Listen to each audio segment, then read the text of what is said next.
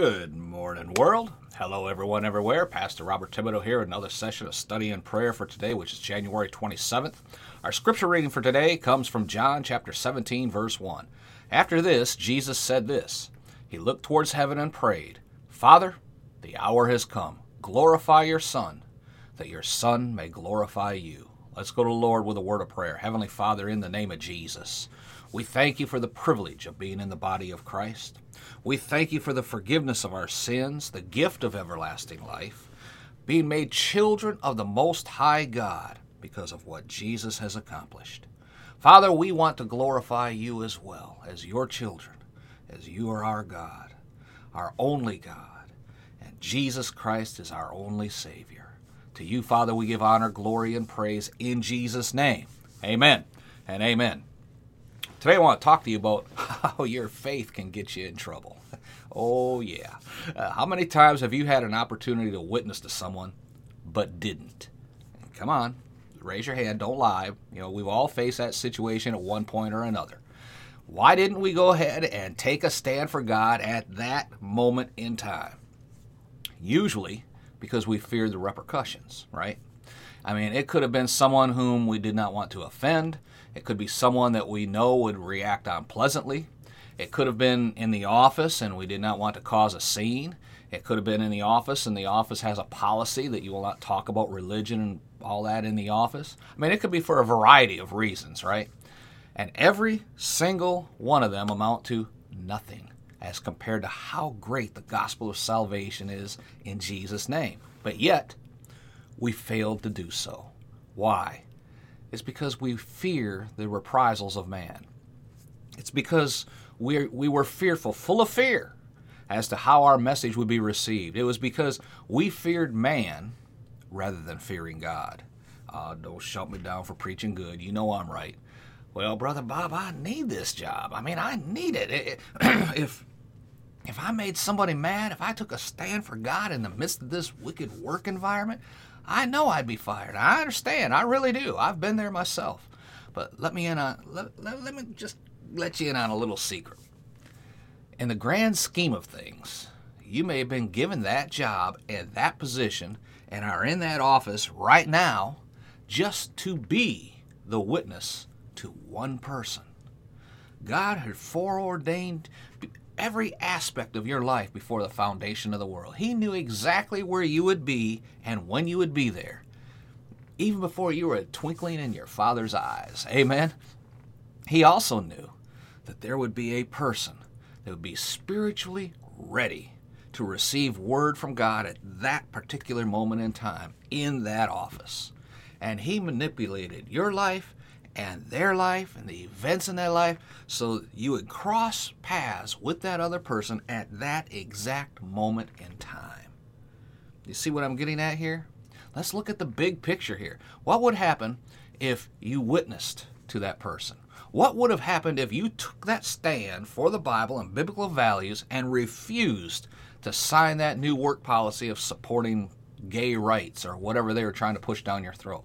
What if you did what God tells you to do, even in the face of the coming backlash?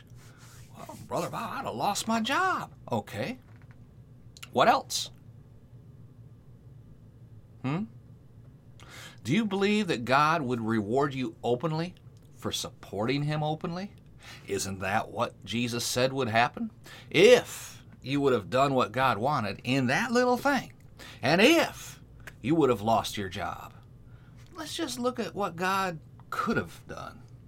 God would see he could trust you because you trusted in him.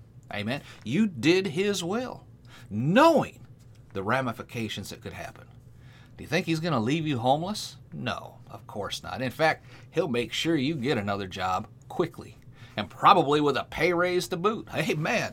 It may not happen the same day or the next day because he's going to make sure you get into a position that is going to be a blessing to you and to the kingdom of heaven. I did that before. I took a stand and lost my job quick. But I had already applied to be a police officer. I had not heard yet if I was going to be selected or not. But the company I was working for was I was hoping I could continue working up until, if and in that point in time, to attend the police academy came. But they decided that at that day, my services were no longer required, and I was shown the door with no notice.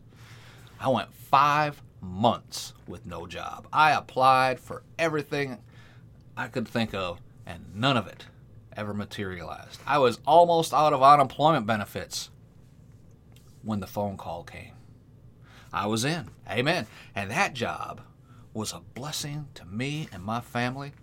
Other than my time in the military, being a police officer was the best job I ever had in my life, and I was blessed. In fact, from day one in the academy, they knew I was a preacher too. We had to submit our bio in the morning of the first day. They called me out in that afternoon. I denied nothing. I stood up and said, yes, sir, I am a preacher. Praise God. I ended up making friends with some of the instructors, not while I was at the academy, of course, but after that. And I ended up being selected as a chaplain for the FOP in our department, praise God. God is the one who gave me that kind of favor. And if he did it for me, he'll do it for you. Amen? Yes, your faith can get you in trouble. It got Jesus into a whole lot of trouble. It cost him his life, but it was a price he was willing to pay. So if you let Jesus down before, and I have as well, don't let it get you down. Learn from it. Then next time you are prompted to compromise your faith, pray. Ask Jesus if this time is the time you should just take a stand regardless of the circumstances. Remember, we've been talking about being in a constant state of prayer, right? If you have been doing that, you will know the answer to that question. Once you've heard from the Holy Spirit, just do as you were prompted to do. Don't fear the results of the natural, because Jesus has your future already planned out. Hallelujah. Amen. Let's pray. Father, in the name of Jesus, forgive us of our weaknesses in the past, where we refused to obey the promptings of the Holy Spirit because we feared man rather than you. Father, I pray right now for every person in the sound of my voice that has done the same exact thing as I did. Father, I pray right now for them and myself that we would have that spiritual backbone of the Holy Spirit backing us up, knowing this was our purpose in life, to witness, maybe just to that one person who may go on and change the world. Oh, Father, we thank you for our future that's already been preordained.